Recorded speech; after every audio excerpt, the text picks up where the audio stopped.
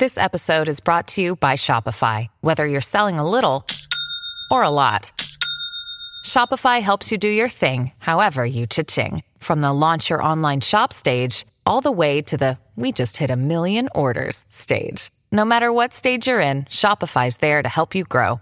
Sign up for a $1 per month trial period at shopify.com/special offer, all lowercase. That's shopify.com/special offer. The Big Bets on Campus podcast. All right, here we go.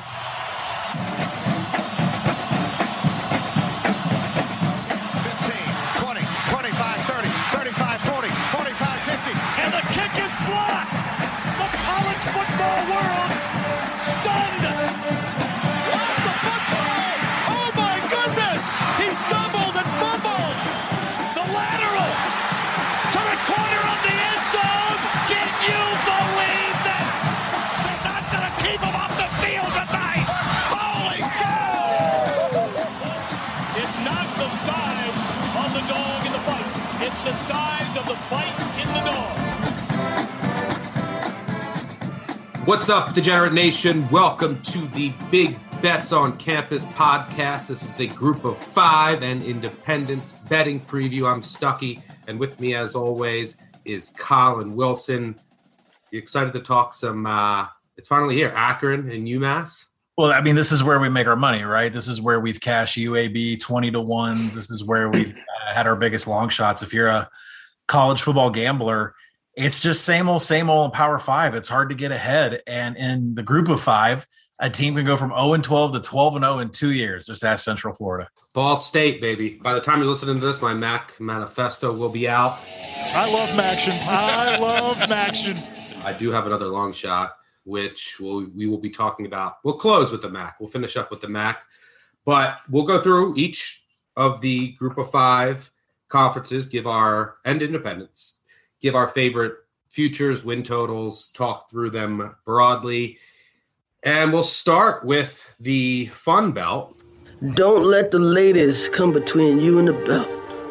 What better way to start the Group of Five podcast than in the Fun Belt? And to help us do that, we are bringing in Mike Calabrese, Action Network contributor. You might have heard him on this podcast, the old podcast before. What's going on, Mike? Why don't you give a quick intro and background of yourself? Sure. I am a member of Degenerate Nation, which is great. So I feel like I'm in the proper company here. And certainly my love of the Group of Five it knows no bounds, to be honest with you, whether it's ESPN 3, ESPN Plus, some illegal streamed UMass iPhone feeds, whatever it takes to watch these games. I've been doing it all these years.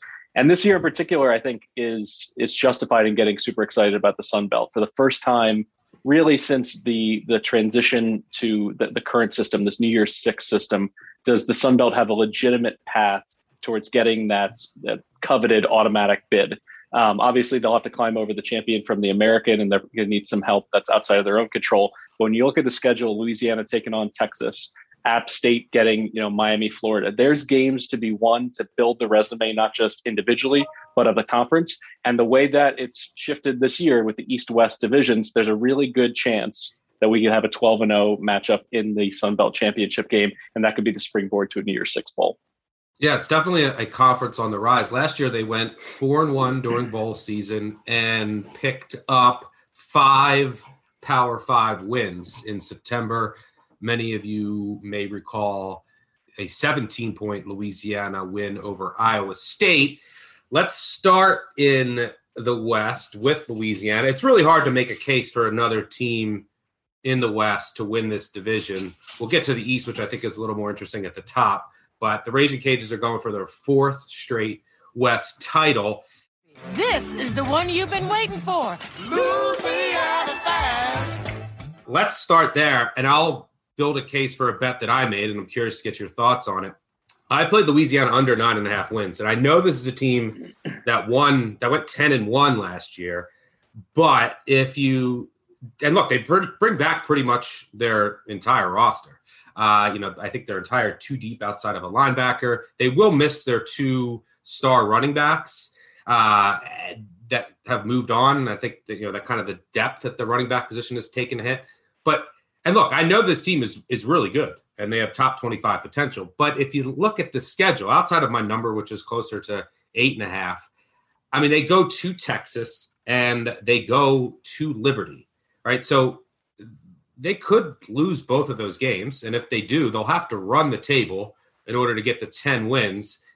And I'm just not sure they can do that. And what I think is an improved conference from top to bottom with a lot of returning production. And I know they were 10-1 last year, but this is a team that beat Georgia State 34-31 in overtime.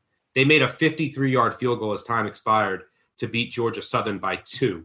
They beat UAB by 4, and they trailed by 10 at the end of the third quarter. You know, they beat UTSA in a bowl game by 7. It was tied in the fourth. They beat Arkansas State by 7. It was tied with 2 to go. And they beat App State by 3 in a game where App State missed a 30-yarder at the end of the game to force overtime. So basically 6 of 7 coin flips essentially went their way last year. And I didn't even mention the Iowa State win. Yes, they won by 17, but they were outgained. They had 2 special teams touchdowns. So there's some close game regression that could really be coming to this team. What are your thoughts on Louisiana from a futures perspective and that win total? I actually do think if I were to play it, I would play under for many of the reasons that you list. But I think there's something that's been overstated in all of college football this offseason, which is look at the returning production. How many offensive linemen are back? You know, do you have your quarterback back? In a given year, this would be such a special collection of players with experience. As you mentioned, their defensive 2 deep is only missing 1 player coming back. But in this weird 2021 season, a lot of teams are in positions like this. And I actually look at the fact that we have a known quantity at quarterback, and at least in terms of big plays and blowing teams away that they should, they did not get there, even with Elijah Mitchell and Ragus, you know, being able to pound the rock.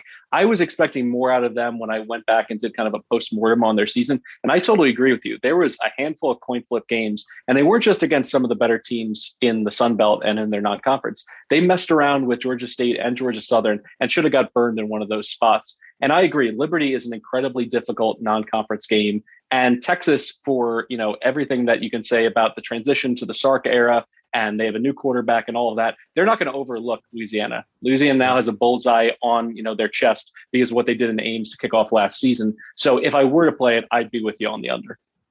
Do you see any other team in the West that's worth taking on from a futures perspective? I guess no, but how about from a win total perspective, or a team that, you know, might be under the radar, whether it's preseason or later on in the year? Texas State is very interesting to me because generally speaking, when you see a team go from 3-9 to 2-10, you're like, well, they're taking on water. That coach has probably got 1 foot out the door.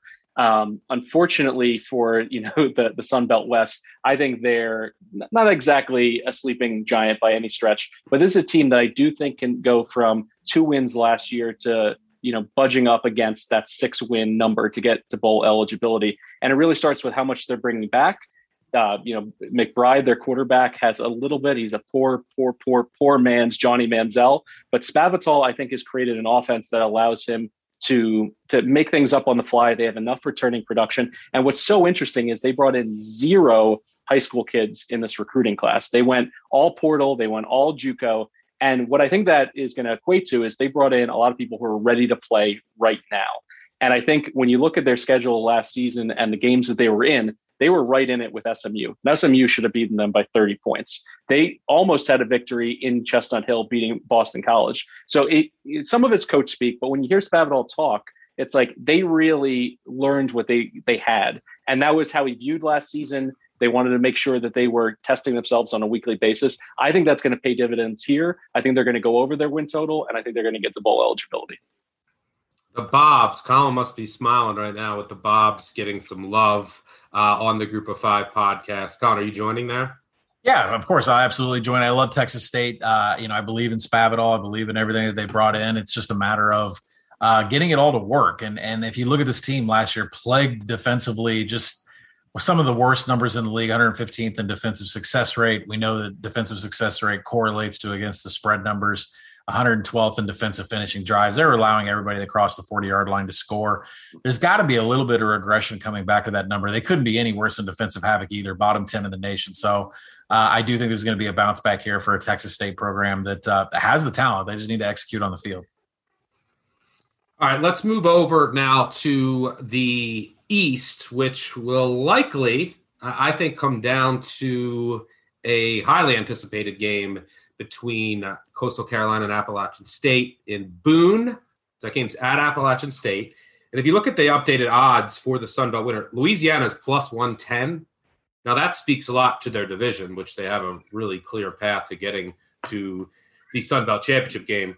Coastal Carolina is plus 160, and App State is plus 400, which, on the surface is a little enticing when you consider that they host the Triple C dynasty, Coastal Carolina. Long live the Triple C dynasty. Coastal Carolina is loaded once again. Appalachian State is bringing in a new quarterback, so there's questions there, but they will get to host Coastal Carolina. Before we get to some of these, pesky teams that I think there are a few of in this division, what are your thoughts on the top between Appalachian State and Coastal Carolina? If I could have one question answered for me, I'd feel a little bit better about App State. And it is, will there be an open competition for that QB1 spot? Because Chase Bryce's turnovers last year haunt Duke fans, certainly. And it definitely is throwing cold water on what should be one of the most exciting offenses in the group of five. Because we look at Cameron Peoples and Corey Sutton and Hennigan and Jalen Virgil, who I believe was top 5 in Bruce Feldman's freak list. The guy's 6'1", 200 pounds. He's an Olympic-style runner. They're going to use him as a Swiss Army knife. It's just going to come down to quarterback play. So right now, with Chase Bryce and also Heisman, who's been there, he's a super senior. He was a 2-star kid out of high school. So I'm just not sure they're going to get there quarterback play-wise to be able to bring it all together. Because honestly, these skill position players are so good that I think they are going to be in the conversation to run the table. They're going to have a game against Miami that's going to be incredibly challenging. But honestly, this has been a little bit of that Bobby Bowden, Pat Hill, Fresno State energy, where it's like anyone, anywhere, anytime. And they've done that for so long. I don't think they'll be bullied off of that spot. Really, it just comes down to the number. I do think there's a lot of value in taking App State to win the Sun Belt at that, exceeded number 4-1, depending on what book you're looking at. But Coastal still presents a lot of problems for them. And Coastal has so much coming back on defense. If they can find a way to fill in the gap for Taron Jackson, a consensus All-American, really the best player in school history, if they can fill in his havoc to a certain degree, maybe they do it, a collection of players on the front at their bandit position. If they're able to do that, it's going to be a tall task, even at home in the most critical game in the Sun Belt East, with Appalachian State hosting the Chants. And you agree that App State has value, right, Colin? Oh, absolutely. I think 4-1 for the Sun Belt is an absolute play on, because as we saw when they met each other head to head last year, these two teams are really kind of mirror images of each other. I'm looking at the stats right now. They're both top 25 in offensive success rate. App State was 37th in defensive finishing drives. Coastal Carolina was 38th in defensive finishing drives. But when you put them head to head up against each other, we said this on the podcast all last year, nobody on Coastal Carolina's schedule can expose them in the rush defense perspective, because they finished 77th in opponent rushing success rate, but they were outside the top 100 and allowing explosive run plays. And we had App State circled as the team that could do it on the ground. Now there was some shenanigans at the end. There was a fumble. There was a turnover. Coastal gets the win. Lost that bet. I believe it was a +5 spread that we had to eat there with a turnover at the very end. But no, the more I look at these teams, they're almost exact similar to each other. They can run the ball for 9-minute drives, drain the clock, and never allow you to touch the ball ever again. So App State has proven, Coastal hasn't proven this because Jamie Chadwell's always been there, but App State has proven that they can sub in head coaches. They can sub in quarterbacks, and they just seem to have an advantage over everybody in the Sun Belt when it comes to trench, offensive scheme, special teams. And when I look at some of the numbers up against each other, this is still a Coastal Carolina team that's going to struggle with the rush defense. Tackling-wise, they finished outside the top 100 last year, is where App State's in the top 10. It's just these little nitpick things that I kind of pay attention to. Like Coastal Carolina in line yards was 84th. App State was, much higher than that, top 50. There's just little niches from last year where App State has the advantage. It just came down to a coin flip at the end, and a turnover is what made the decision, and Coastal having that magical run. Now, I know people will look at that 4-1 on App State and say, well, they got to play Louisiana. That game is meaningless. Because if they beat Coastal Carolina, that's one loss over in their division. They would be the ones that go up to the championship game. Tell me the last time you had a 4-1 odds on the board on App State. Like, never, right? I can't remember. So I think this is huge value. I know they're replacing a quarterback. I'm not going to say, we have our value over replacement player with Zach Thomas. I don't think the gap is that large for what the talent they have back. So I'm all in on App State here. And the hedge, I mean, if you're going to give me plus 400 here, I've just got to play Coastal, and that game should be about a money line. So it's an easy hedge for me. Yeah, the thing I'm still hesitant about is, Mike, as you alluded to, is Chase Bryce. From what I've seen, we know that Coastal Carolina, look, their Black Swarm defense, they do lose the Defensive Player of the Year, but is mainly intact. And we know that Coastal Carolina has a proven commodity at quarterback, and he has his weapons back as well in that dangerous, unique offense. So that's the one thing that gives me pause. I actually have more confidence that App State will get revenge against a Louisiana team they've owned.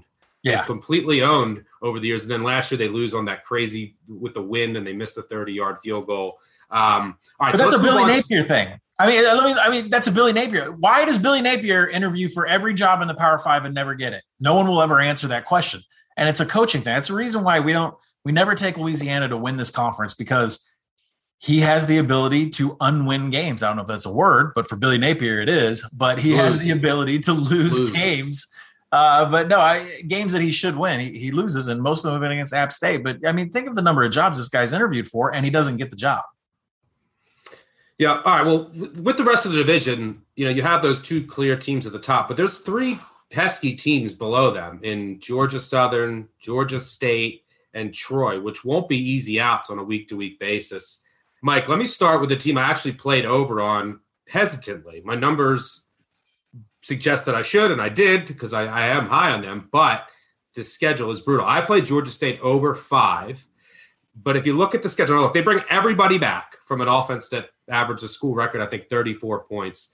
And this is a team, they did have a bizarre loss to Coastal Carolina. I think they lost like 70-7, but they lost by 7 combined points to Louisiana and Appalachian State. They lost to Louisiana in overtime. So they were right there. They were 2-3 in one possession games.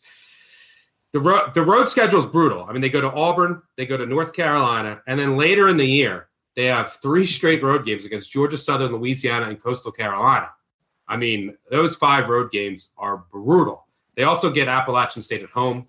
That game is winnable, but if you assume they lose those 6 games, they have, and they take care of Louisiana Monroe on the road, they just have to take care of business at home to get to bowl eligibility. I think Sean Elliott has this program trending in the right direction, with the likes of Brown back at quarterback, Coates at running back, Pinckney at receiver. I love the talent on this offense.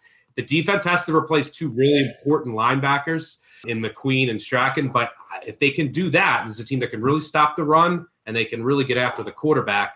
I think that this is a sneaky good team that's going to get one of those games that they didn't get last year against one of the top teams. I think at the minimum, they'd find a way to get to bowl eligibility. The road schedule does scare me, though, too, especially if they get injuries and depth is hurt and they get beat up early.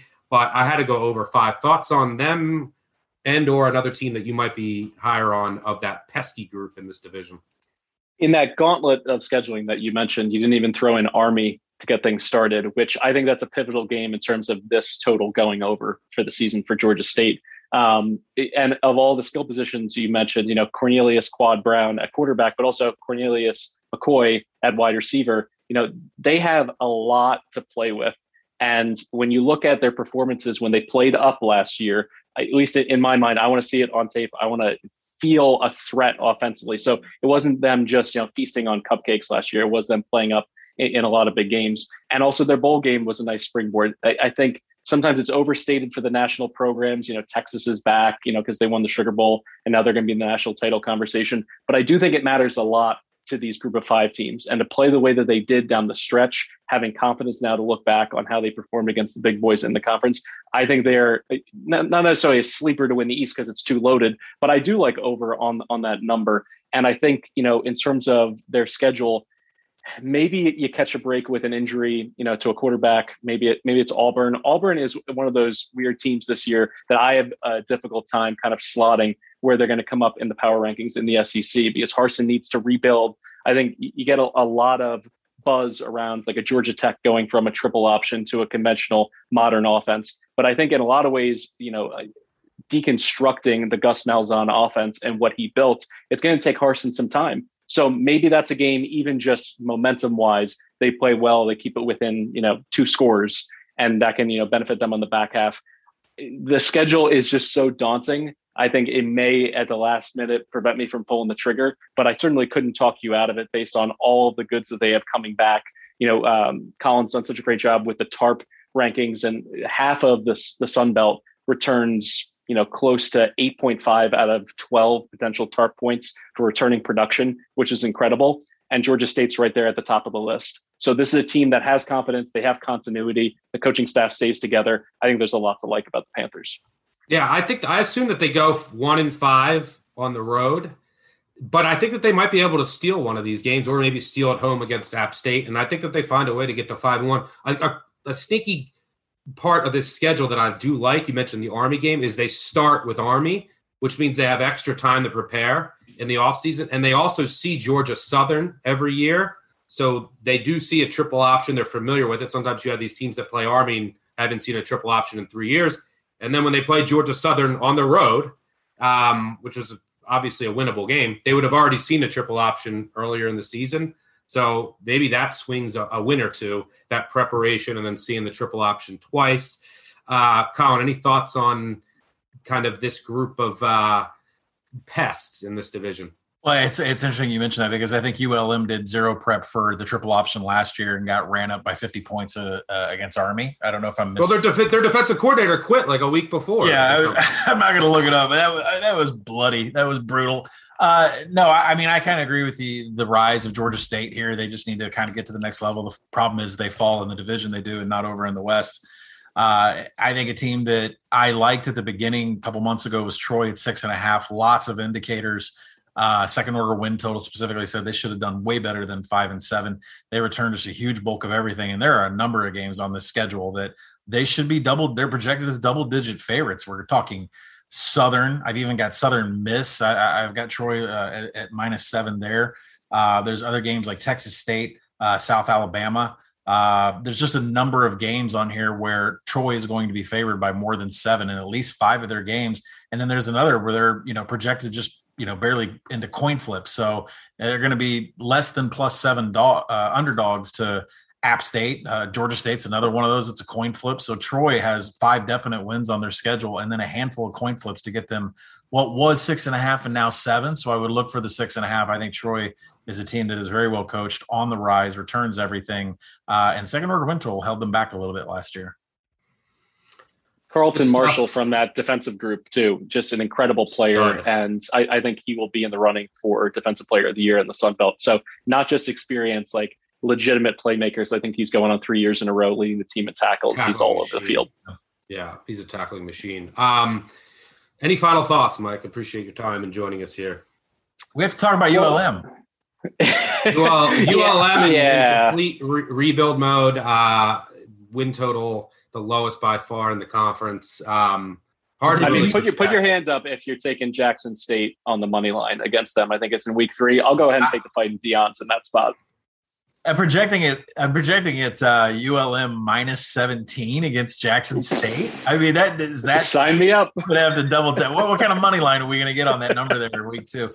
No, there's no other game on this schedule. They're even close. I think South Alabama may be their next one. And, South Alabama, they seem to have talent come in, especially at the skill positions. But every time I start talking about taking it over on the team, Stuckey and I seem to lose money. So, no, I don't know who else ULM is going to beat. The 1.5 is out there juiced like crazy. But you got to find a second win. We're not sure they can beat Jackson State. Any final thoughts, Mike? I think that basically wraps it up. I do think there's a little bit too much negativity on how bad the West is. I think between Arkansas State and South Alabama, one of them is going to figure it out offensively. Both have, upside at the quarterback position. Lane Hatcher in particular, if he can rekindle some of the magic, he'd been playing musical chairs at quarterback for so long now that it's his team. I think there's a decent chance that they could have some punch offensively. And South Alabama in a similar way, with Jake Bentley stepping in at quarterback with a lot of Power 5 experience. The Jalen's out at wide receiver. Jalen Tolbert in particular is a stick of dynamite. So I think those teams could be feisty. I want to see early on if they put it together. And if they do, they're a team that, I like to play for some backdoor covers in September. I want to see Arkansas State get one stop first. Watching that defense last year was, unbelievable at times. All right, thanks to Mike for joining us. You can find him on Twitter at East Breeze. That's BREESE. He will also be doing some content for us on this feed. Again, Big Bets on Campus. Make sure you go subscribe, rate, review. It's really helping us out. We got up to number 1 in the football rankings. But because we're on our own feed, we can do other stuff in college football. Mike has my blessing, our blessing. He's one of us. He puts his work in. So don't hesitate to listen to anything that he puts out on the feed. Thanks again for joining us, and good luck this season, and enjoy the belt. I mean, the belt, it's only shown us love, certainly as college football bettors and fans. So I'm looking forward to the national pub it's going to get and rightly deserves this fall. There you have it. All right. Thanks again, Mike. Thanks for coming on, Mike. Take care, guys. All right. We could knock out a couple conferences here before we deep dive into the MAC, I think, later on. All right. Let's move on to knock out Conference USA. If you like bad football, this is the conference for you. You could argue that 10 of the 14 teams are outside the top 100 in a logical power rating set. It's a bad conference. I have 2 plays here. I bet Louisiana Tech over. Shocking. I bet Louisiana Tech over 4.5, which I hated this team last year. I thought they were extremely inefficient. I faded the shit out of them against TCU, and then in the bowl game, this team couldn't move the ball. They couldn't run it. They had so many lucky wins, like last second wins, just pulled a bunch of wins out of their ass, and I wanted to fade them. But this is still Skip Holtz, and this is a guy that all he does is get to bowl games. They've been to bowls in 6 straight years. And if you just look at their schedule, you could safely assume they go 1-3 in non-conference. They'll beat Southeast Louisiana at home. And you could say they'll lose to Mississippi State, SMU, and NC State. So in order to win fewer than 5 games, the win total is 4.5, they'd have to go 3-5 in league play. Holtz hasn't done that since his first year in 2013. And their 2 crossover games against the East are against the 2 worst teams, Old Dominion and UTEP. They have 3 winnable road games against Old Dominion, UTEP, and Rice. And then, they have home games against Charlotte, Southern Miss, and North Texas. So can they win 4 of those 6? I'm going to say yes, and that's assuming, they lose at UAB and they lose at home against UTSA. That's certainly not a lot. They could beat UTSA at home. Luke Anthony did suffer a bad leg injury at quarterback. Reports are he's going to be healthy. Look, I know that they're a regression candidate on the surface, but I just think there's value in this number. I think they'll probably Skip Holtz will probably end up pulling out a couple wins they shouldn't have won, and they'll get back to a bowl. I show value in this number, which I was shocked by. The offensive line was just a mess last year, but I think it should be much better. I mean, it only returned 1 starter last year without a spring practice, and then they had injuries and COVID issues all along it. So now they can gel. I think it'll be a lot better. They have a new offensive line coach and has some experience. I think the offensive line will get much better.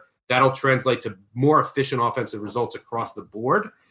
And I think Holtz will have this team ready to go. It's just what he does. He gets his teams to bowl games. So I went over on Louisiana Tech. The skill position players are meh, and they lost their top 2 backs, but they brought in Marcus Williams from App State. He's ran for over 500 yards in each of the past 4 seasons.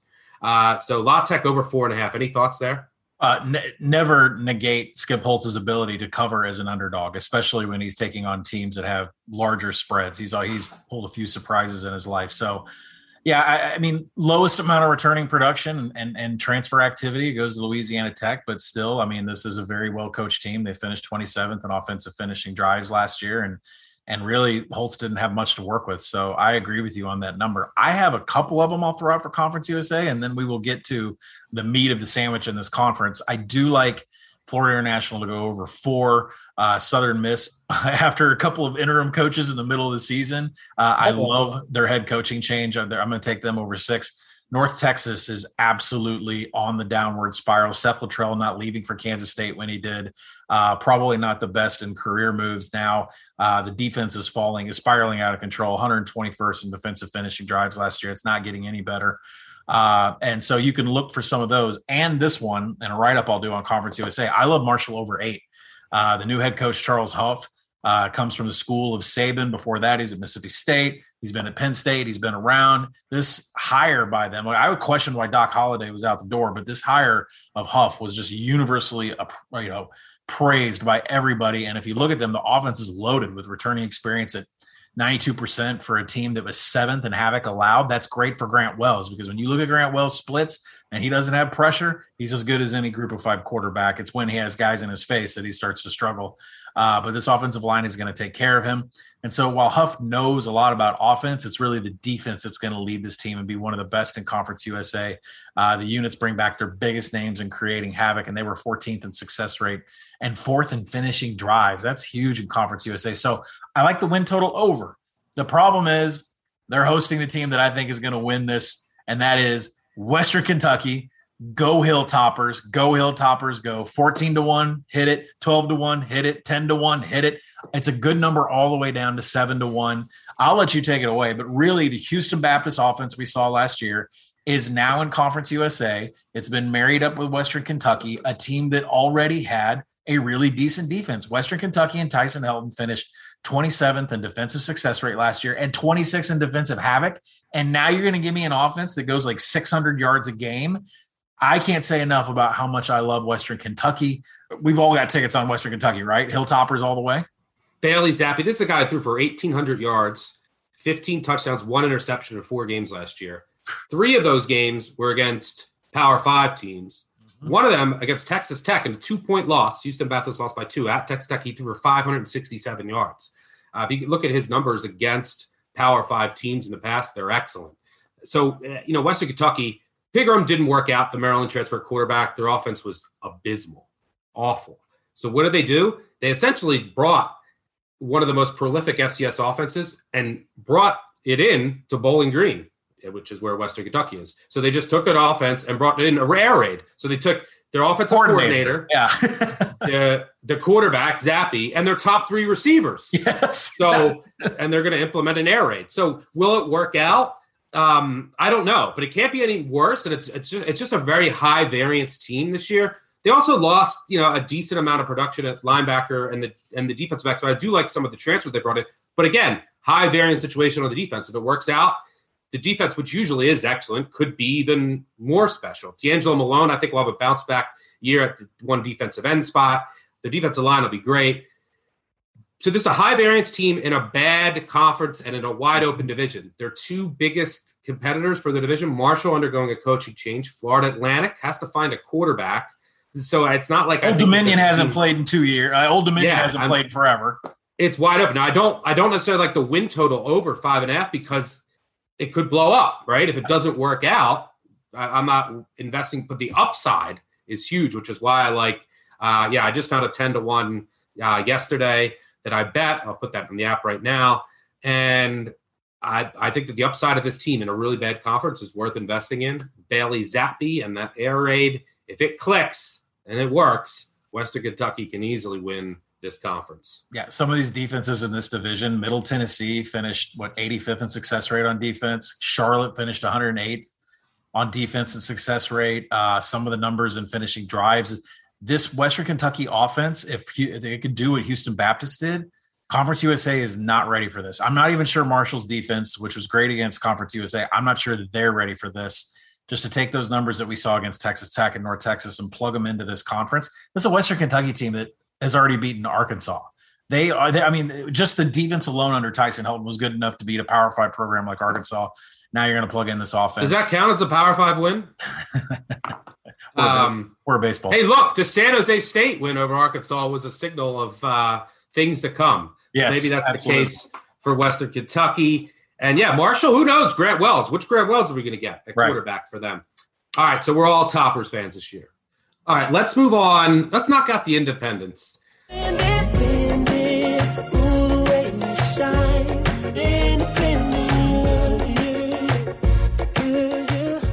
I am hilariously going to make a case for UMass over 1.5 wins, and I laid minus 150 to do so.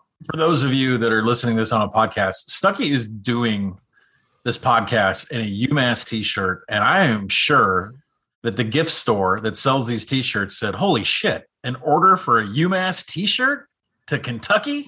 Let's ship it immediately. Day one, priority. It did come quick. So I actually think that there's some reasons for optimism in Amherst. Now, this is still a bottom 10 team. They still stink, right? But I don't think that they're the worst one or two teams in the country. They're not the worst. The worst, I think, clearly is New Mexico State, who got blown out by Tarleton State in the spring. But UMass actually finally has some depth. 2 years ago, in Walt Bell's first year, they only had 75 guys in camp. This camp, and then they had a shortened 2020 season. They weren't going to play, and then they added 4 unwinnable road games. I think they only scored 12 total points. They got outscored by, I think, 100 total. It was a terrible year. They scored 1 offensive touchdown. But this year, they played 4 top 25 defenses all on the road. They weren't going to win any of those games. But they finally have some depth. They have 110 guys in camp. They might finally have a quarterback as well. Over the past 2 seasons, in one of those seasons, let me say that again. In the past 2 seasons, Walt Bell's first 2 seasons, they used 7 different quarterbacks, and they went 1-15. That one win was a home win over Akron. This year, they bring in Tyler Lytle from Colorado. I think he was an ESPN 4-star prospect. He's the most talented quarterback they've had in quite some time. So they might finally have some stability at quarterback with Tyler Lytle. And I like some of the transfers they brought in, specifically at offensive tackle and in the secondary, that I think will help. And the most important thing is, look, the team still stinks, but they have 4 winnable games on the schedule. I mean, let's look at the schedule. They play UConn at home. Very winnable. UConn didn't even play last year. Didn't even play in the spring. They play Rhode Island and Maine at home. Both winnable.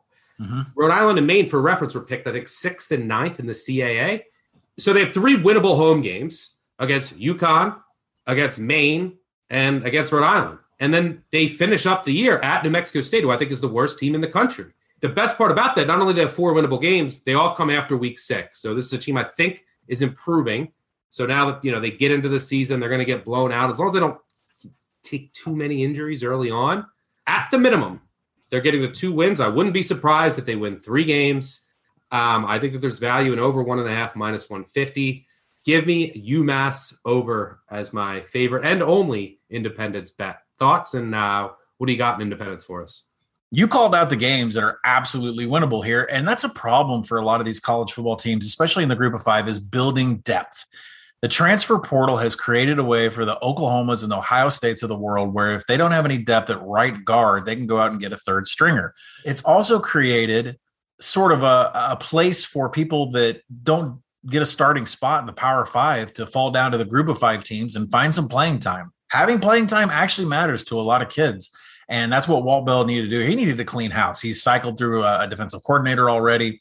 Some of the players that were on the roster when he first got there, not really happy with the hire, not really happy with how much he dogs them in practice. I mean, working them, full pads the entire week. There were some message boards lighting up about his treatment of the players.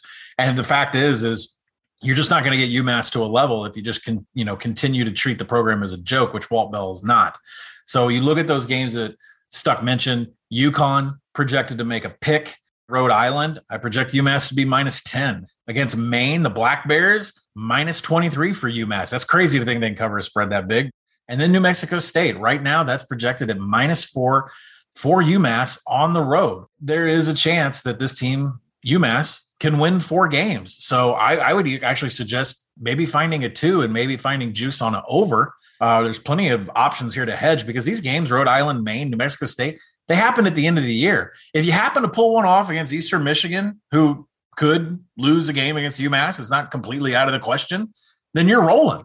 So I would actually skip the 1.5 in the juice. I'd go find a 2, maybe find some plus money. I think I'm going to join you. If you're going to put this in the app and you find a good number, let's both do it together. Let's like UMass, the team of the year, the junk team that we like to support. It was UTEP for a long time. Picks up. They're solid now. They can win at least 3 games. We're out of their backyard.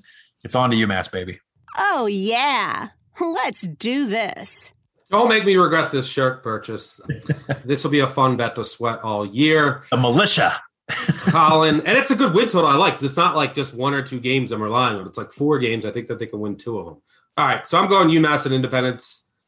I think you're going to sell Notre Dame. Where are you going with Independence?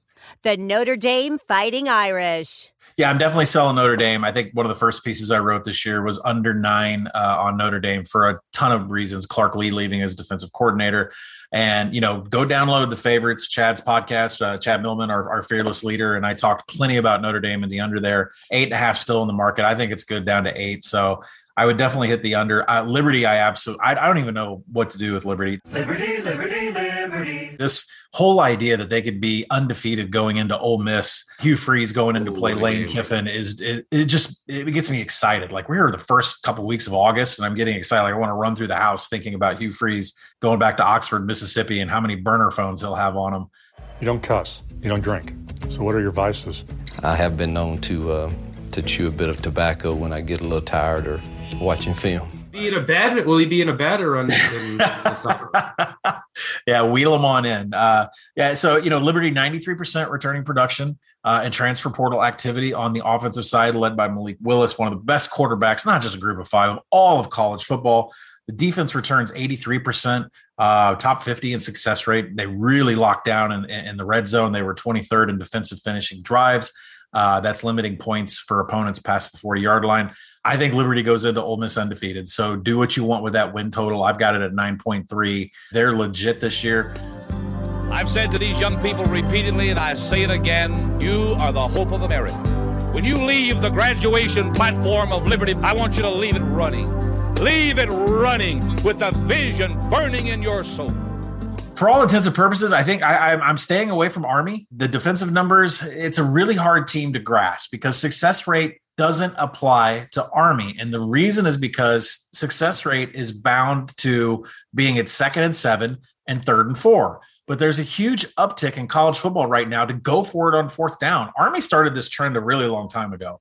There are other head coaches that are catching on that have made the decision that 4th and 4 and 4th and 3 are downs where you're just going to go for it no matter what your field position is. And so success rate doesn't really apply to Army because they're on a different clock. They're on a different schedule when it comes to moving the chains. I've got them, at 8.3 so far, a no play here. I don't want to. And returning production means nothing for these service academies. You never really know. It's hard to project. You'll see in the first couple games, even if they lose 5 offensive linemen, they could have 5 offensive linemen come in and then they're ready to roll. I tend to stay away from all service academy totals, win totals. Yeah, I agree. And then the last one I'll mention on the independent scene, I'm not jumping on this whole BYU, they don't return anything. Zach Wilson's gone. All the weapons are gone. The Romney kid is, everybody's gone. And to me, it's narrative street in the year of super senior to say, well, they lost everything, so they're going to suck. That's not necessarily true. I mean, Sataki is a great coach. The problem that I have with BYU, and remember the age of the kids on this roster. They're not fresh-faced, non-shaving 18-year-olds on this roster. They're going to be fine. The problem that I have with BYU is losing offensive coordinator Jeff Grimes. He was responsible for a lot of the things that have been going on with Zach Wilson. That perfect potato bowl that he even threw a couple of years ago was architected by Jeff Grimes. He's gone now as offensive coordinator, and that makes me want to take a lot of first half unders in individual games on BYU. So rather than play the total on them, you can expect to be hearing me on the podcast saying BYU's playing. I think I'm going to play a first half under on the total because I don't think this is going to be the same offense that we've seen the last couple of years. It's under new management, and Sataki's a defensive coach anyways. He does a great job there. So that's it for the independents. Yeah, I'm pretty close on all the numbers outside of UMass. Notre Dame, I'm actually pretty close on. And I know that you love Clark Lee. I actually love Marcus Freeman. Yeah, we'll see what he can cook up and how quickly he can transition that defense. I have more questions about the Notre Dame quarterback situation, but I'm pretty close. Odd number there. All right, let's move on to the AAC.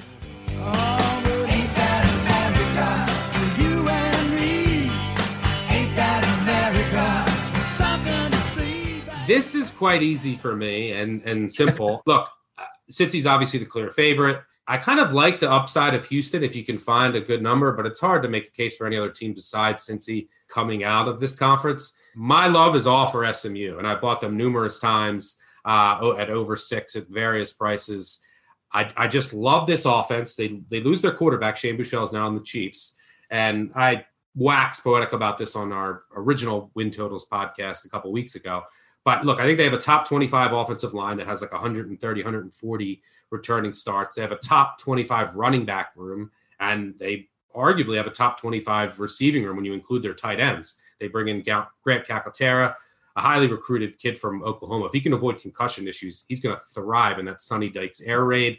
Then Rice comes back, Roberson comes back healthy on the outside. This offense is electric. And then they have two quarterbacks who could potentially emerge as the starter. Tanner Mordecai, a highly regarded quarterback from Oklahoma. Lincoln Riley's brother is the offensive coordinator for SMU. He handpicked him and obviously talks to Lincoln Riley, so thinks that he can come in and thrive in this offense. And they have a highly touted freshman in Preston Stone who could also emerge as the quarterback. So I'm not too worried about the quarterback situation. I also think the defense, which is aggressive and will cause turnovers, but has a ton of holes and will get burnt. They bring in my favorite defensive coordinator in the entire country. So, and with Jim Leavitt, we all saw what he did at Florida Atlantic last year. I think that defense now takes a big step forward under the tutelage of Leavitt. They brought in some Power 5 transfers that I like. A linebacker that started at Oregon all of last year that comes in. Dykes is really recruiting well. I think that they have a wide receiver coming in next year that turned down like Alabama and LSU, top 10 receiver in the country. So this is a team that's on the rise. The schedule's brutal, but I think they at least get to bowl eligibility. So only bet for me in the AAC is SMU over 6. I think this is an 8-win team. What do you got in the American? Yeah, 100%. Everybody should go and bet SMU over 6. I agree with Stuck on. I'm at 6.9. Not to mention that when they do happen to run the ball, Ulysses Bentley, his first team All ACC, he had like 170 rushing attempts. He had 31 missed tackles.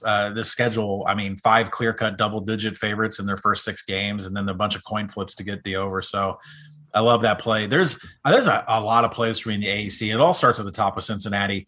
I can't go into enough about having the shutdown corners that they have. The only team in the nation, I'm including every team in the nation that's better at the corner position, is LSU. That's it. So Cincinnati returns 82% on the offense, 72% on the defense. While the corners are the story on the defensive side of the ball, Desmond Ritter's Ahmad Gardner, best corner in football. Absolutely, and that goes with Kobe Bryant too. That's hard to forget that name on the other shutdown corner. But Desmond Ridder, there's just a level of explosiveness that we did not see coming last year. After a couple of years in the system, has a 19-6 TD to INT ratio and a quarterback rating that jumped from 82 up to 106.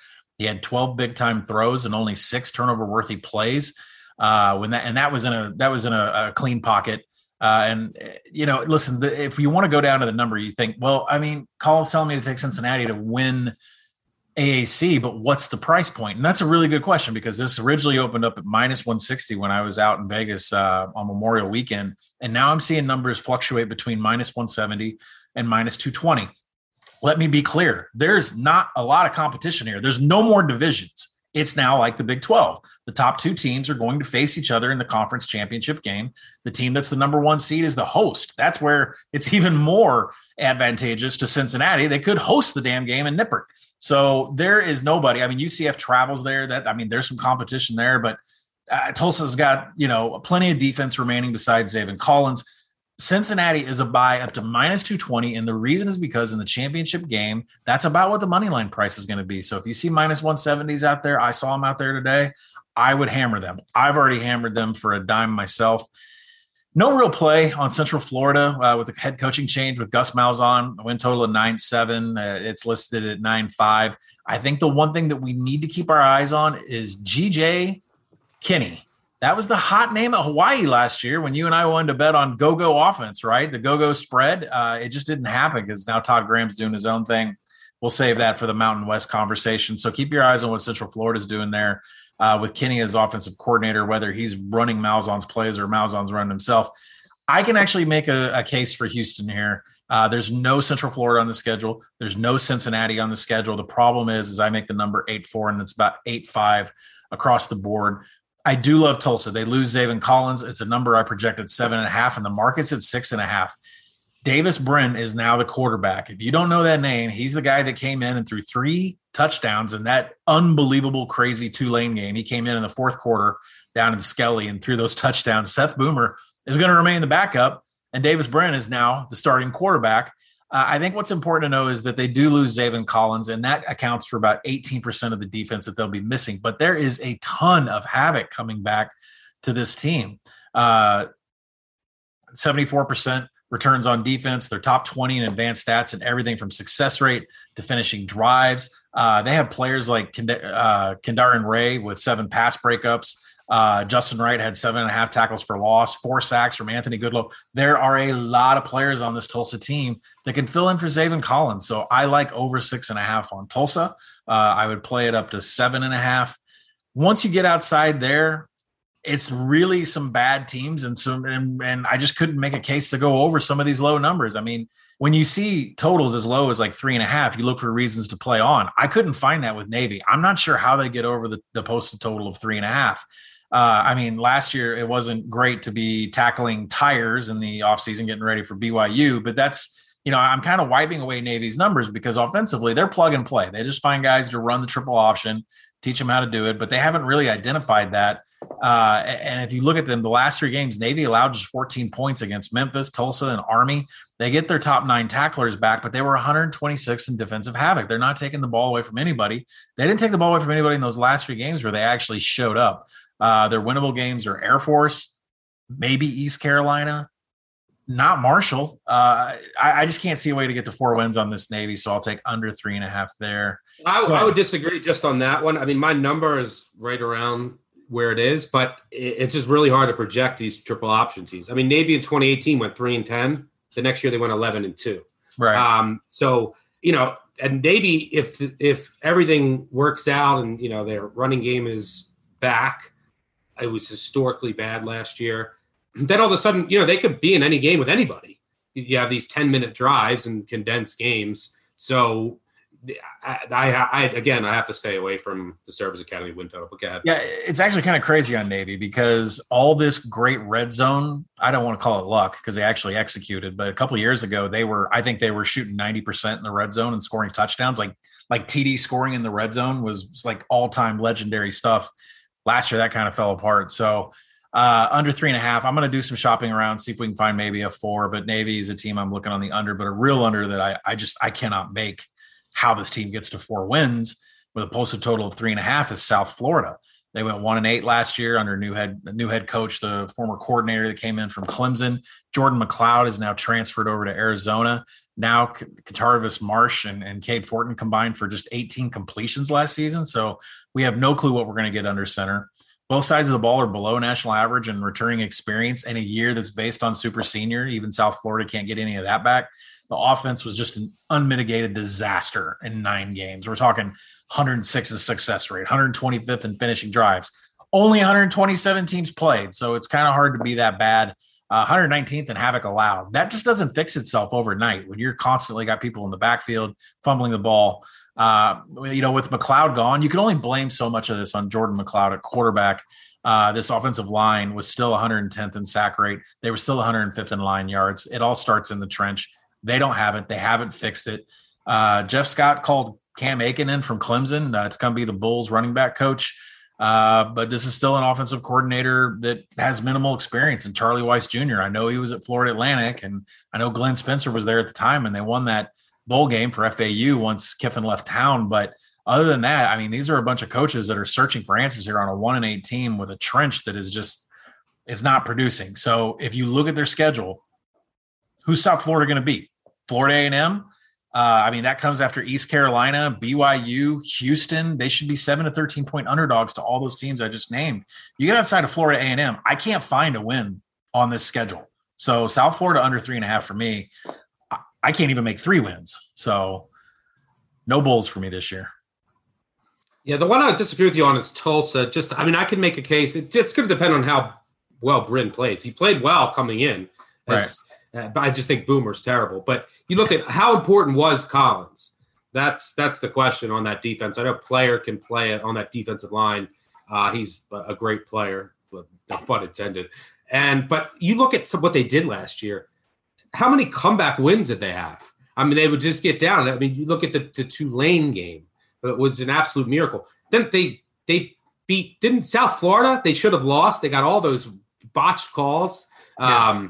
There was just some lucky wins for Tulsa. It'll come down to how Bryn plays, because last year, Zach Smith, their quarterback, he just wasn't efficient early on in games. If Bryn can actually bring some more efficiency to the passing attack, look, then I can get on board. I'm not playing under on Tulsa, but just playing devil's advocate there. All right, good stuff. If you had to say your favorite bet in the AAC, what would it be? I'll go South Florida under 3.5. I literally cannot for the life of me. And I mean, I've checked everybody else and got as much info as I can on this team. There's no direction. There's no trench. And I don't think there's any hope for them getting to 4 wins. All right, let's move on to the Mountain West. Softer than a lullaby. Rocky Mountain High. Should be a fascinating conference. A lot of returning production across the board here. You're seeing that across the country, but specifically in this conference, a lot of experienced teams. We'll start in the Mountain Division. Air Force, Boise, Colorado State, New Mexico, Utah State, and Wyoming. Some team, Air Force, it's all right. They got to replace. They bring a lot back. They had a bunch of kids who didn't play last year, basically their entire defense, and who are all going to be back this year. Last year, they had basically just their offensive line returning. Well, now they get everybody back except their offensive line, which is the strength of the team. How well can they replace their offensive linemen? Again, really hard to project. Service Academy team, I want no part of it. New Mexico's still rebuilding. Utah State as well. Colorado State, I think, is still trying to figure out where they want to go. So I think this really comes down to Boise State and Wyoming. Personally, I think if you can find like a 12-1 in Wyoming, I think it's worth a flyer. They do travel to Boise State, but this is a team. Can their quarterback stay healthy? Can Chambers stay healthy? He's had 3 season-ending injuries, but look, it's a really experienced team with a great home field advantage, and they get a lot of opt-outs on defense back last year. Their defense was a lot better last year than I thought after they had a bunch of key opt-outs not play. They're all back this year with a defense that was really stingy. Wyoming's a really interesting team. Boise State's clearly the favorite. I actually went under 9 wins on Boise, -110 and -115. Look, first of all, they're going through a coaching change. They're going to have a new offensive coordinator. They do have 2 quarterbacks back with experience, and Hank Backmeyer and Jack Sears. I'm just not a believer in Backmeyer. I think he's going to get the nod to start. If he's ineffective, maybe Sears comes in. He's just so inconsistent. That offensive line, I still have questions about as well. I know they have really talented receivers on the outside, but even if you look at the defense, a lot of experience up front, but they lose their 2-star corners, one of which is one of the all-time great returners on special teams in college football history. They'll miss him there. There's a lot of questions I have about this Boise team. Look at the schedule. They start at Central Florida, and I think that line opened like 7-10. It's down to 3.5, 4, but they're underdogs in that game. And then they come home for UTEP, but then they get Oklahoma State at home, and they'll be dogs in that game. Then they go to BYU. Game could go either way. So wouldn't shock me if they had 3 losses in the non-conference portion of their schedule. So, they could easily go 1-3. I think they probably end up going 2-2, but it wouldn't shock me if they go 1-3. They do get Wyoming and Nevada at home on the Smurf turf, which is important. They could drop those games, but they'll be favorites there. Wyoming also has a bye week before going to the Smurf turf, so that's something to consider as well. And then they have road games against Fresno and San Diego State in the season finale. They could easily drop one or both of those games. So really it comes down to a numbers play for me. I make their win total closer to 8. Look, they could start 1-3 in non-conference play, and the worst you could do is push. So I'm selling Boise. Do you agree there? And then what do you have in the Mountain Division?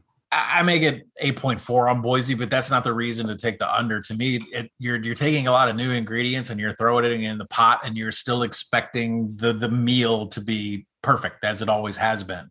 So you've hired in Andy Avalos, former defensive coordinator here, moved on to Oregon defensive coordinator there. Now he's the head coach, and obviously all he knows is defense and how to create havoc.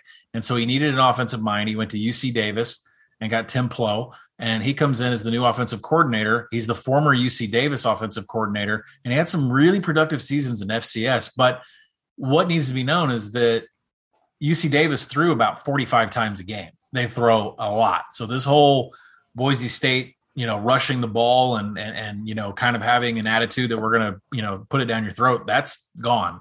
The new Boise offensive frame mindset is going to be passing all the time. They got a quarterback in Hank Bachmeier that can do it, but what's that going to do to the defense? So, Boise's going to be pass happy. They return 80% on both sides of the ball. I just think it's priced way too high. You're going down to humid Central Florida, down to Orlando, when it's still going to be like 95 degrees, and then you're hosting Oklahoma State. So you don't have a lot of room for error in a Mountain West conference, to me, that is highly improved. Like, I love a lot of the teams in this conference. One of them is Wyoming, and I'm going over on Wyoming and the 7.5. I lean on the under for Boise. I'll let you take that one, but I'm going to go over on Wyoming. I'm not exactly sure if they could go up to Boise and actually win that game, but this is the 8th year of Craig Bohl. He returns 95% of his offense. They lost Sean Chambers on the first drive, but they get him back. They have depth at quarterback. They have depth in the trenches. The defense comes back after, putting up some pretty scary numbers. If you look at who Wyoming draws from the West Division, it's 2 of the bottom seller teams in Fresno and Hawaii. We don't know how Fresno is going to be, how good they're going to be. We'll talk about that in a minute. But, that Friday night trip to Boise on November 12th is really going to dictate the division. That's why I'm opting for the win total. Sean Chambers was hurt in the first series, and that got Levi Williams in. He had 110 quarterback rating despite injury in the last 2 games of the season. The entire backfield returns, and there's some explosive weapons on the outside from Aiden Eberhardt and Isaiah Nair. Tight end Trayton Welch had just 5 catches, but he averaged 19 yards per catch. So maybe they'll go to the tight end a little bit more. The defense is solid, one of the best trenches in the group of 5. This is a number I projected 8.5. I think they're going to go over. There's a lot of games on this schedule where they're going to be live dogs, some really short spreads from an underdog perspective. I believe in Craig Bohl, and besides that Boise game, I think they could probably win them all on schedule. Yeah, don't hate going over on Wyoming. Love Valladay, their running back there. And like I said, that defense should be loaded after getting some of the opt-outs back from 2020. All right, let's move on to the West Division. I'll make a case for my Nevada Wolfpack. Nevada plus 500 to win the Mountain West Conference. I don't like the win total over just because the schedule is vicious. I mean, in the first 4 weeks, and I misspoke. I said Wyoming has a bye before going to Boise. Nevada actually has a bye before going to Boise. But within their first 4 games, they're at Cal, at Kansas State, and at Boise. They do get Idaho State at home, but they could lose all 3 of those games. They do at least get a bye before Nevada, but it's just a brutal road schedule. They also go to San Diego State, to Colorado State, to Fresno State. Now, a lot of their games at home are winnable, and they do get San Jose State at home, which is in a revenge spot from last year, which is huge for the division and could end up being the tiebreaker. I ultimately think it will end up being so. But I have this team power rated as the best team in the conference. So I'm taking the upside. These coin flip games early on in the non-conference, where they're slight dogs. I don't want any part of the win total. But I love this team. I think we'll start on the defensive side, which hasn't been their strong suit in recent years, but I think they finally have some more bulk up front of the 4-2-5 defense. Dom Peterson is a stud. I like some of the transfers they brought in for the secondary. So I think the defense is going to be improved, and that offense is just a rocket ship. I mean, one of the reasons I bought into Nevada all year last year was Carson Strong. He just exceeded all expectations in the second year of that air raid, which I expected him to take a big jump. I didn't think he would be that good.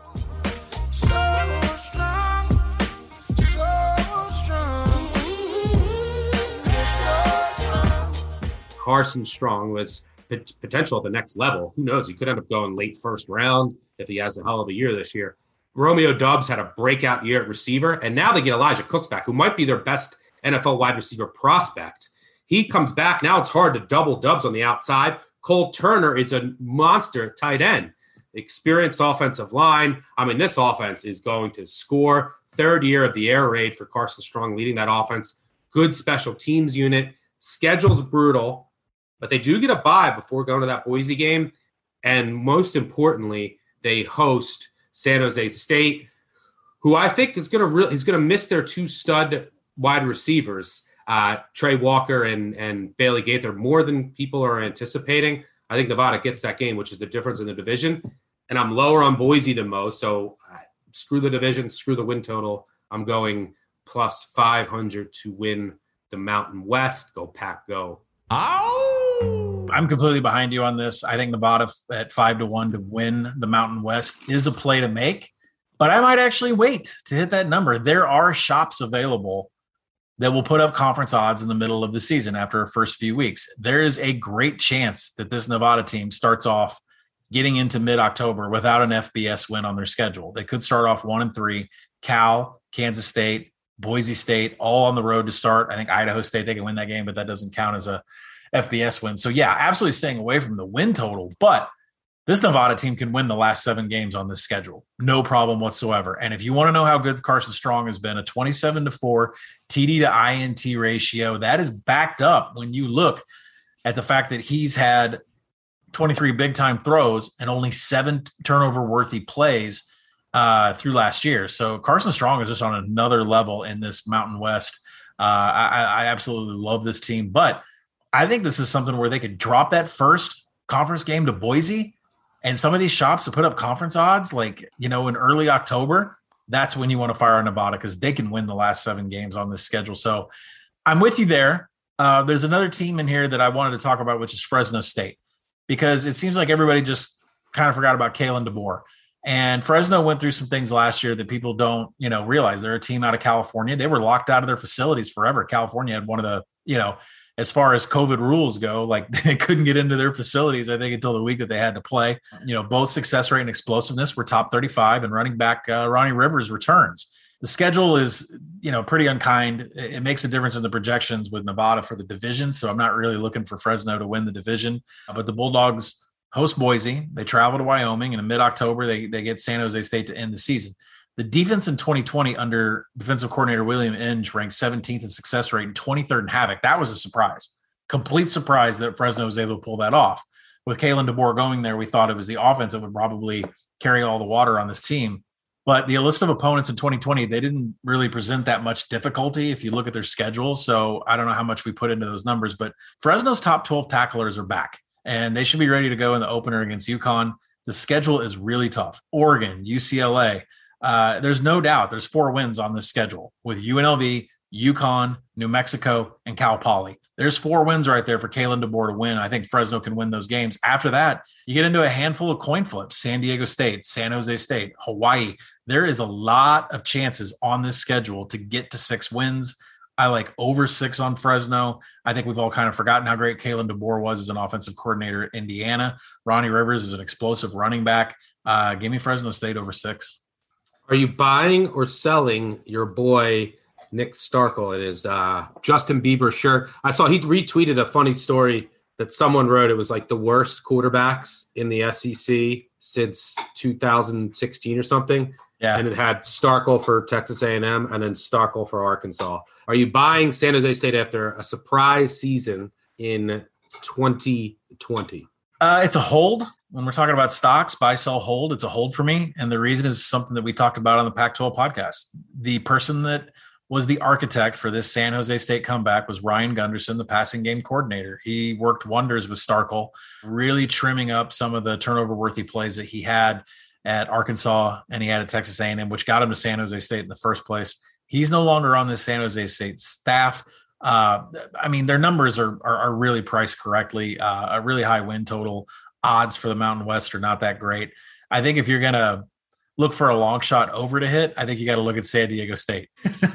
I don't want to get thrown out here for taking overs on San Diego State. Oh, no. I love the Aztecs over 6.5. San Diego State overs have started in August. I don't know if I'm going to take individual game overs, but I am going to take San Diego State over 6.5. Lottery. Brady Hoke's in his second year. The Aztecs finished first in success rate, third in defensive havoc, 21st in finishing drives. I mean, that sounds like a bad number, but that's still top 25. So the 3-3-5 is going to stay intact. There's not going to be a lot of changes there. It really comes down again to me betting on offensive coordinator Jeff Hecklinski. Stability at the quarterback position is needed after they just had a number of stats fall outside the top 100. The team, I'm not going to be betting overs, but Carson Baker's gone and Lucas Johnson should get the nod at quarterback, even though he had just 24 attempts and Jordan Brookshire had 74. Johnson had an average depth of target of 12.1 yards. He can throw it deep, and he had one big-time throw and no turnover-worthy plays. On 8 rushing attempts, he went for 10 yards apiece. So he's got some legs. He can throw the ball. He didn't make any bad decisions. He's penciled in as the starter here. But if you look at the schedule, San Diego State's going to play New Mexico State, UNLV, New Mexico, Towson. I mean, those are all wins right there. Once you get past, and just the defense alone could win that. No matter if we get anything from the offense or not, those are wins. Hawaii, they can't stop rushing attacks. That's bad against San Diego State. Chalk that up as a win. We don't know where Arizona's going, and by game 2, is there, San Diego State's defense going to be good enough to shut down Jedd Fisch? That's another possible win. So the 5 games leading up to the season-ending game against Boise State, they all act as a hedge to this win total. I absolutely think San Diego State's going to get to 6 wins pretty fast, and then you're going to have 5 games towards the end of the season on this schedule where you can hedge out of a win total of 6.5. So I'm going to stay away from the totals on the overs weekly on San Diego State. I feel like, Hecklinski is going to get this offense going at some point once he gets stable quarterback play, but I love San Diego State over 6.5. Lots of chances to get out of this bet after they win 6 games early in the season. Shocker. I actually think Lucas Johnson is terrible, so that's why I am not buying San Diego State. And we will see if you do avoid those San Diego State overs. Easy to say now in August, but we'll see come September.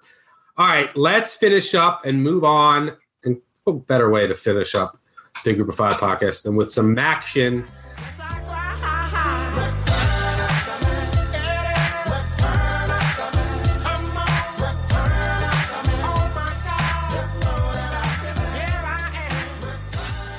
Look, the MAC, it's really hard to take, we talk about priors and how much to weigh last year, and it's difficult because it was such a unique year for many teams. It's especially difficult with the MAC. You had, just conference-only schedules. In some cases, some teams only played 3 games. I think Ohio only played 3 games, and 2 of them came against Bowling Green and Akron. I mean, what can you take from that? So really hard to decipher some of the results from last year, some teams more so than others. But let's dive in here. We might as well start with the MAC East, and we'll just get the shit out of the way now. Let's start with Bowling Green and shield your eyes. This team is officially trash. Over 1.5 plus 110. Look, this team stunk last year. It was one of the youngest teams I've ever seen in my entire life. They couldn't do anything. They didn't lead for a single second. They got blown out by Akron. They didn't win a game. Matt McDonald returns under center, former Boston College quarterback. He was awful last year. Worst quarterback in the country by any measure. Now, he had off-season shoulder surgery. Maybe he wasn't healthy. His throwing motion just looked Does that explain his throwing motion? Maybe that will help their passing game, but here's the problem. Their offensive line got depleted by transfers, a medical retirement. They only returned 14 career starts on the offensive line. That's projected to have 4 freshman starters. And 10 of those 14 starts are by their right guards. That means their other 4 have combined for 4 total starts. Then you look at they lost their top 2 pass catchers, including they had a first-team All-MAC tight end. He's gone. Their best receiver's gone. The running back room is decent, but they don't have an offensive line. They don't have a receiver. And who knows? McDonald, who missed the whole spring. Their 2 backup quarterbacks are freshmen. They also missed the spring. And then the spring got cut short because of COVID. Not great, Bob, for a team that's trying to rebuild from scratch with 75% of the roster is still freshmen and redshirt freshmen. Look, the defense couldn't stop a nosebleed. They do get rid of Brian Van Gorder, which I think is a positive. Anytime you get rid of Brian Van Gorder, it's good. They're going to change from a 4-3 to a 3-4. How much worse can it really get than last year? I don't know, but they lose their 2 best linebackers and their top corner who all transferred out. It's just freshmen across the board. This is going to take another 2 to 3 years. They did have a promising recruiting class. But here's the question, what it really boils down to. This team stinks. But if you want to bet over 1.5 at Slight Plus money, which I won't. I project them at 1.3. I won't put my money near this team, and I won't recommend you do. But you'd have to look for 3 possible wins. They have 3 games where if everything broke right, they could win at home. Murray State, South Alabama, and Akron. Revenge game against Akron. I think they probably win 1 game. I can't see them getting 2. I make the number 1.3. I'm not betting over 1.5 with this team that's still in complete rebuild mode. What is your number? My win total on them is 0.97. They are projected to be minus 4.5 against Murray State if you were to integrate Sagarin ratings in there. Once you get past that, this will lead into the next team. I can't go over a 1.5 number, but this will lead into the next team. To me, with the Akron game, it all depends on Tion Dollard and his status per some of the issues that he's having off the field means everything to Akron futures to me. Yeah, Tion Dollard, who shined last year, running back, despite a really bad offensive line. He's currently suspended for a gun charge. Status is unclear. Apparently, he's in like a diversion program, so if he completes that, the charges could get dropped, but who knows if he's going to play. The quarterback room has some experience. Zach Gibson, who's just always been terrible, but he has no help at offensive line. And then Cato Nelson, you'll probably remember that name. He was out last year with shoulder surgery. DJ Irons, a JUCO transfer, is also in the mix. They do have 6 of the top 7 targets back at receiver, but they do lead their top receiver, Nate Stewart, who transferred to Montana State. The offensive line has been so bad the past 2 years. There is at least some experience this year. Yes, there's 4 projected redshirt freshmen to start around their center, but all 4 have starting experience, at least last year. The defensive line, they lost everybody. It's really undersized. That's the biggest question. So they could just be pushed around. The linebackers, strength of the team, first team all-MAC, Bubba Arslanian and Brandon Bischoff, they'll clean up a ton of tackles, but the defensive line is just so bad. You would expect just experience to help the secondary. Again, still a bad team, bottom 5 in the country, over 2 minus 110. Where do you find the wins? Okay, they played Bryan at home, win. I mean, that's a clear win. And then they're at Bowling Green. So they'll be favored in that game. Do you have them as a favorite there? Yeah, I've got Akron -6 against Bowling Green. Yeah, they'll be a favorite there, but they could drop that game. Bowling Green, Bowling Green, I think their losing streak will be over because they should beat Murray State. You would think, maybe. But if not, it's revenge, and this is maybe if they lose to Murray State, this is the one chance Bowling Green has. So can I go over 2 minus 110? I don't know. I can't find if Dollard plays. I think they could win those 2 games. Then they're at 2. Where else do they win? I mean, they have to pull off an upset at home. They're not going to win on the road against anyone. Against Kent, Temple, Buffalo, Ohio, Ball State, or Kent. I mean, those are tough teams in the MAC. So it's tough for me. I project 2.0 on the dot for Akron with the uncertainty of Dollard. So I can't go over, unfortunately, as much as I wanted to. We will have to just find a spot to play Akron during the season. No play on the win total. Yeah, Bryant and Bowling Green obviously being the wins. And for me, if you're going to beat Kent State at home towards the end of the season, you have to have a player that misses tackles, and that guy is Tion Dollard. So until we get information on Tion Dollard. And why do I say Kent State? Yeah, Kent State's offense is like the excellence of Maction, but their defense has fallen off even more of a cliff. I guess if you want to lead into them, I mean, number 1 overall in success rate, number 1 in finishing drives offensively. Offensively, Sean Lewis has this thing clicking. They can't seem to stop anybody from moving the chains and scoring. And it's going to continue to be an issue for Kent State this year. Yeah, I mean, that'll lead into my future. I actually played Kent State 14-1 to win the MAC, and here's my case for it. The win total is only 5.5. They're over 5.5 plus 115. I would lean over there, but I just prefer the upside. And it's not necessarily as much as the upside as it is I'm fading the rest of this division. Right. So if you look at Ohio, Frank Solich left after he's winning his coach in MAC history. Their longtime offensive coordinator takes over, but it just happened in July, leaves the staff kind of scrambling. They also, they lose their 2 best defenders, and they still don't have a quarterback, right? They have Armani Rogers, the UNLV transfer, and Nathan Rourke. Nathan Rourke underwent off-season shoulder surgery as well, a theme in the MAC. He's more of the thrower. Rogers is more of the dual threat.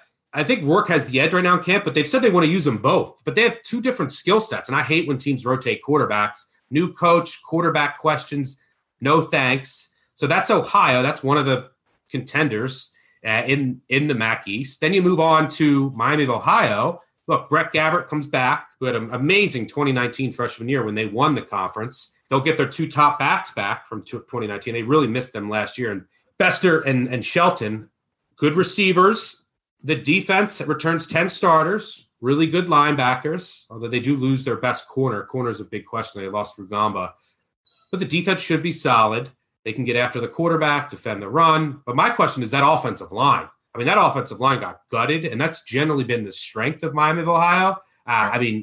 Look, you have 6'8" left tackle Tommy O'Doyle left for the NFL, got selected by the Bills in the 5th round. You have your stud center, Danny Godlewski. He transferred to Oklahoma State. They have no players who've started over 10 games in their career coming back. So I have questions about that offensive line. And then you move on to Buffalo. in May, the whole staff leaves, and they take 8 to 10 players with them. I mean, you look across the board, you have 3 defensive tackles who transferred, linebacker, corners. They lost their leading receiver, they lost their leading rusher in Jared Patterson. I mean, the offensive line. They never win recruiting. Buffalo never wins recruiting in the MAC. Yeah, I mean, the offensive line got a third-team All-MAC guard, Jacob Gall, transferred to Baylor. Awosika went to the NFL. He just signed with the Eagles, their stud left tackle. They lost Ishman to a transfer. Their offensive line coach left. They returned the third fewest starts of any offensive line in the country. Bad. Nunn is gone at receiver. Their stud tight end is gone.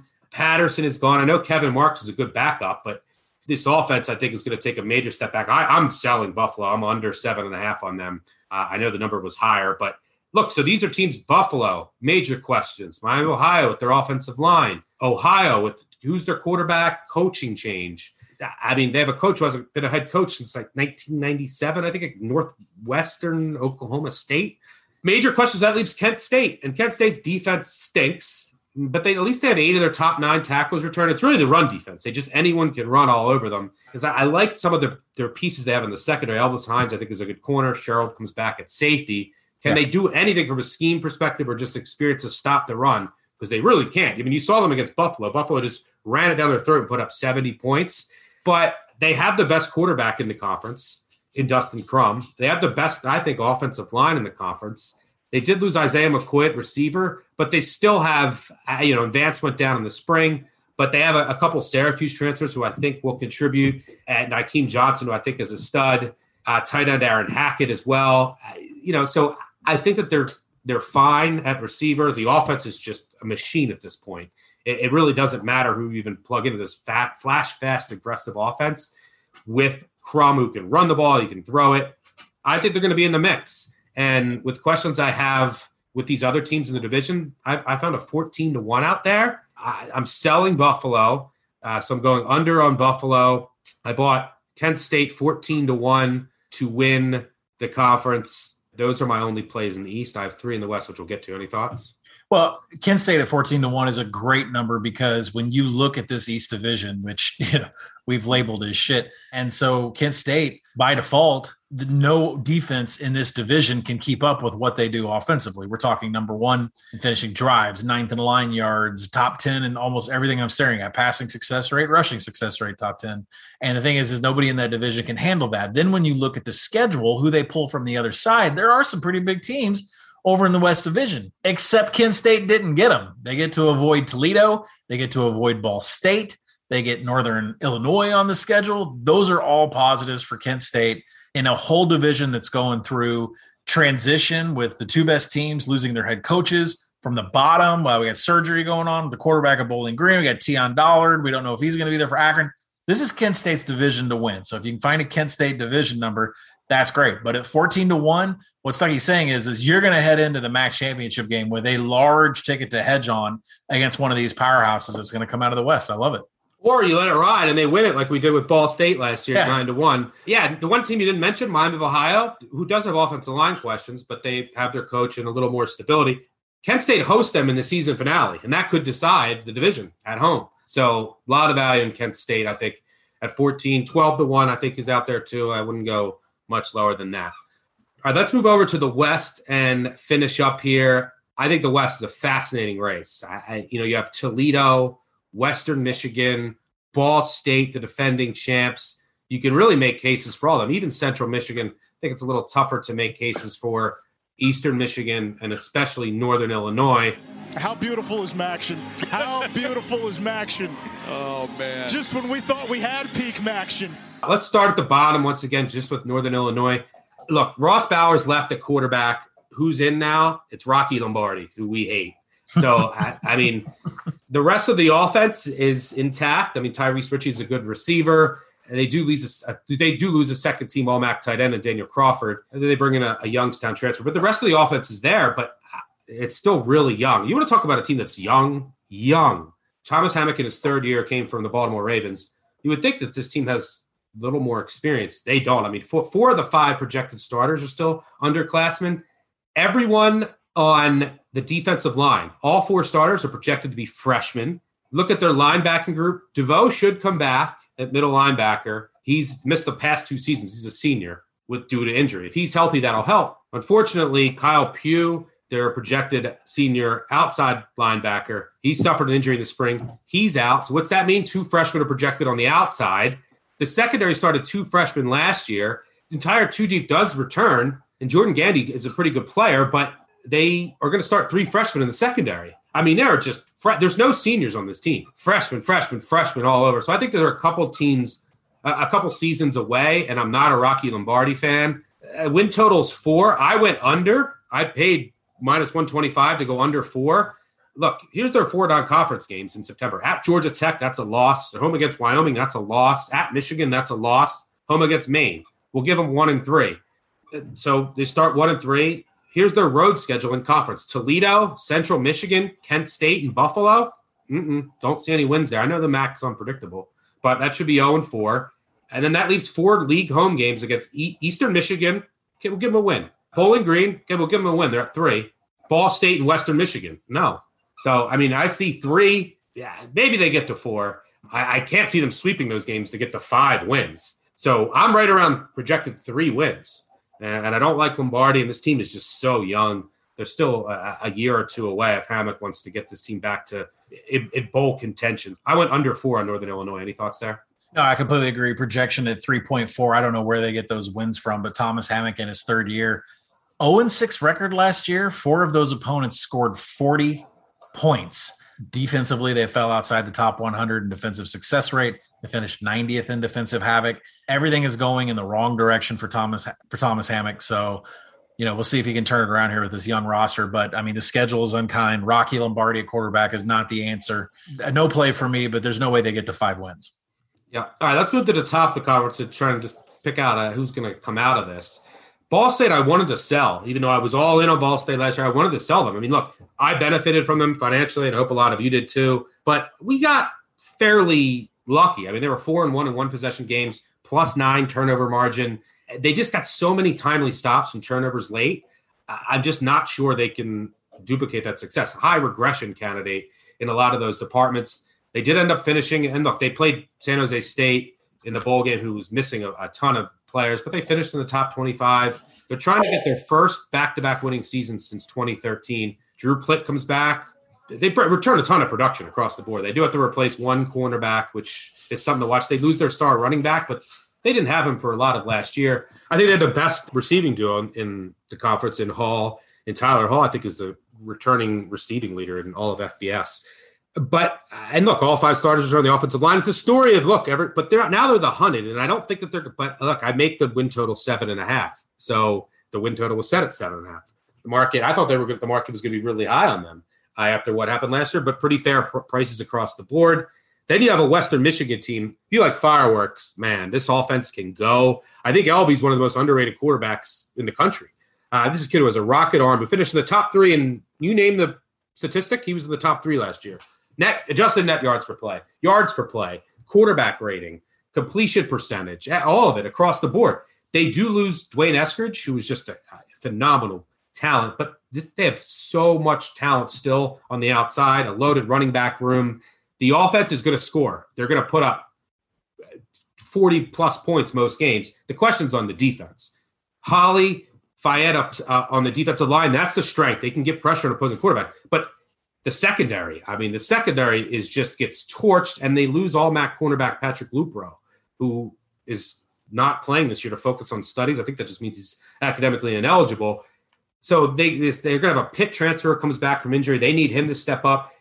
It's projected right now a receiver that they transition to corner is going to start at corner. So it's really scary in the secondary. If the defense can improve just a little bit on the back end, this team can win the conference. If not, they're just going to be in these shootouts that are just high variance that can go either way, which we saw with Western Michigan last year. And then you have Toledo, which I think is the most complete team in the conference. They just need to find a quarterback because Eli Peters medically retired. You have a Georgia Tech transfer, Tucker Gleason, in there. You have Carter Bradley, a redshirt freshman, Dequan Finn. They're in a competition right now. If they find a quarterback, this team, the offense is going to be great. Kovac running the ball. They return all 11 starters on defense. This team just has experience for days.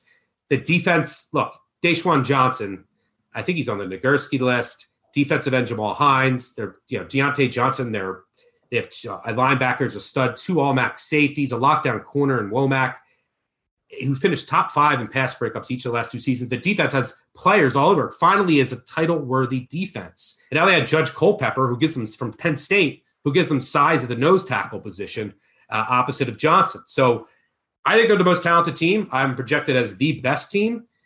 They return more production than any team in the country. I don't think that means as much as people are saying, because so many teams have experience returning, but this team is loaded. They came agonizingly close to 6-0 last year. They lost 2 games by 3 points each. They were leading by 10 against Western Michigan with 2 minutes to go. And then they fumbled at the Ball State 40 in the final minute, down by 3. So, I really love this team. I love the upside of them. I wanted to buy them. And don't forget the home field advantage. They have the best home field advantage in the MAC with fans back at the Glass Bowl. This team, I look, and they went 1-2 in 1 possession games last year, -3 turnover margin. Some positive regression might be coming their way. Here's the thing. The market is priced correctly on them, in my opinion. Like, the market knows how good they are. I did buy them. I did bet an over 8.5 wins. Since I'm like around 9.3, 9.4. So I show value in there. But I can't bet them plus 200 to win the unpredictable MAC. So that's my thoughts on the top. You also have Central Michigan, which could be in the mix. And then EMU, which I didn't mention. Go ahead and get in there. I'll stop my MAC rambling. You got anything in the West? Well, Eastern Michigan, I love on a game-to-game basis, not for the division or for the conference, because Preston Hutchinson just has certain advantages with his size and his arm. So there will be spot plays on Eastern Michigan. No one does more with less than Chris Creighton, especially now that Lance Leipold's gone from Buffalo. So Eastern Michigan will be a spot-on play during the season. I think, when we mention TARP, transfer activity, and returning production, everybody in this division from an offensive perspective, Toledo's at 95%, right? Eastern Michigan's at 87%. Central Michigan's at 91%. There's a lot going on here. Defensively, it's the same thing. The national average is 77%. Everybody in the West on the MAC returns at least 77% on the defensive side of the ball. Toledo's at 88%. Eastern Michigan's at 85%. That, although I'd argue what they did on defense was pretty terrible at 127th in defensive success rate. But I think when Stuck tells you that Toledo is the team that's going to pull out here in the division, one thing that you need to consider is this schedule. This schedule is extremely conducive to Toledo having every chance in the world to win this division. When you take a look at it, they're going to start off with Norfolk State. We'll figure out who the quarterback's going to be, right? We start off with Norfolk State. Then we go to at Notre Dame. Win or lose, you're getting great experience for the MAC. We'll figure out who the quarterback is by then. But then you get Colorado State at home, which, a game that has no meaning in the MAC whatsoever. So you get these 3 games before you start conference play, and you'll figure out who your quarterback is by then, because there's a lot of redshirt freshmen on this roster for the quarterback position, because everything else is resolved. The line, defense, everything with Toledo, all those positions are figured out.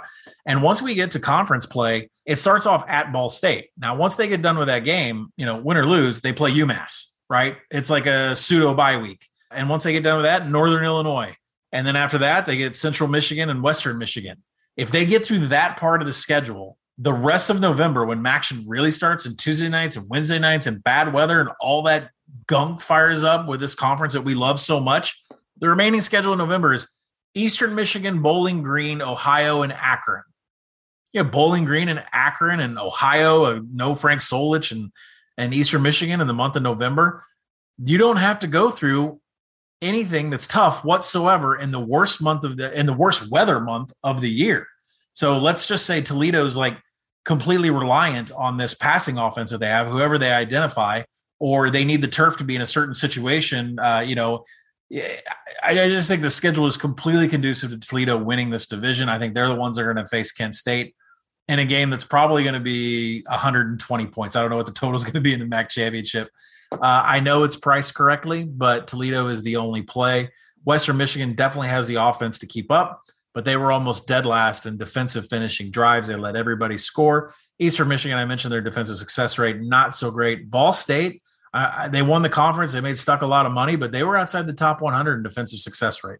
So whether they can repeat what they did last year, they depended a lot on havoc. They depended on a lot of drives going their way. just from that. And I'm not sure if that's repeatable. So Toledo is the play. I know it's a little bit square because they're the ones that's priced correctly. But when you look at this schedule, and especially when you look when MAC fires up on Tuesday and Wednesday nights in November, it's a cakewalk for Toledo. Yep, I completely agree. I didn't mention it, but I did play Western Michigan over 6. I make it closer to 7. And I know the defense is a concern, but this is a team that's kind of, since Fleck left, they haven't really peaked or broken through. But 7 straight years, they haven't had a losing record. I think they make that 8. They at least get to 6. I make it close to 7. So I did play over there. Now ask yourself, who's the Mac?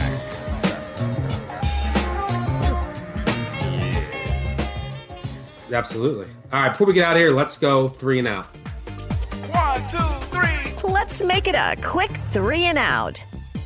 First down, favorite over. I have to say SMU since I've talked about them so much, and it is the first bet I made and my favorite one. But honorable mention, UMass over 1.5, which is going to be my favorite sweat of the summer. Favorite over for you? Yeah, favorite over for me is going to be Wyoming. They have a schedule conducive to winning 9 games. They do travel to Boise, but outside of that, Craig Bohl gets everything on the offensive and defensive side back, one of the best defenses in all of the group of 5. And they have depth at the quarterback position, something that they sometimes lack. So I love Wyoming to be a contender in the Mountain West, but definitely to go over the win total of 7.5. Yeah, UMass 4 winnable games, by the way, against teams. All 4 teams didn't play last fall. All right, second down, favorite under. I just talked about it, so we need to go into it. I'm going Northern Illinois under 4. Way too young, not a Lombardi fan. MAC, I think, overall improved. I cannot see this team getting to 5, and I make their win total closer to 3. Under on the Huskies. Your favorite under? Yeah, I'm going to go under on South Florida. I don't know where they get wins on this schedule, just Florida A&M. Things are going in the wrong direction for Jeff Scott since he's left Clemson. This is a team that's outside the top 100 in offensive success rate, almost dead last in offensive finishing drives. They can't turn drives past the 40-yard line into points. That wasn't a problem at Clemson, but it's a problem at South Florida. Jordan McLeod transfers out. Not that he was the answer at quarterback, but they don't have any answers at quarterback, and they don't have any answers in the trench. I'm not sure this team even gets to 3 wins. And finally, third down, favorite future. I'll start Nevada 5-1. I think they're the best team in the conference. Oh! And they host San Jose State, which I think is ultimately going to decide the division. App State is definitely worth a play at 4-1. That I think is priced just a little bit too high, especially considering that they're mirror images of Coastal Carolina. Both of them have a heavy run attack. Both of them know how to drain clock.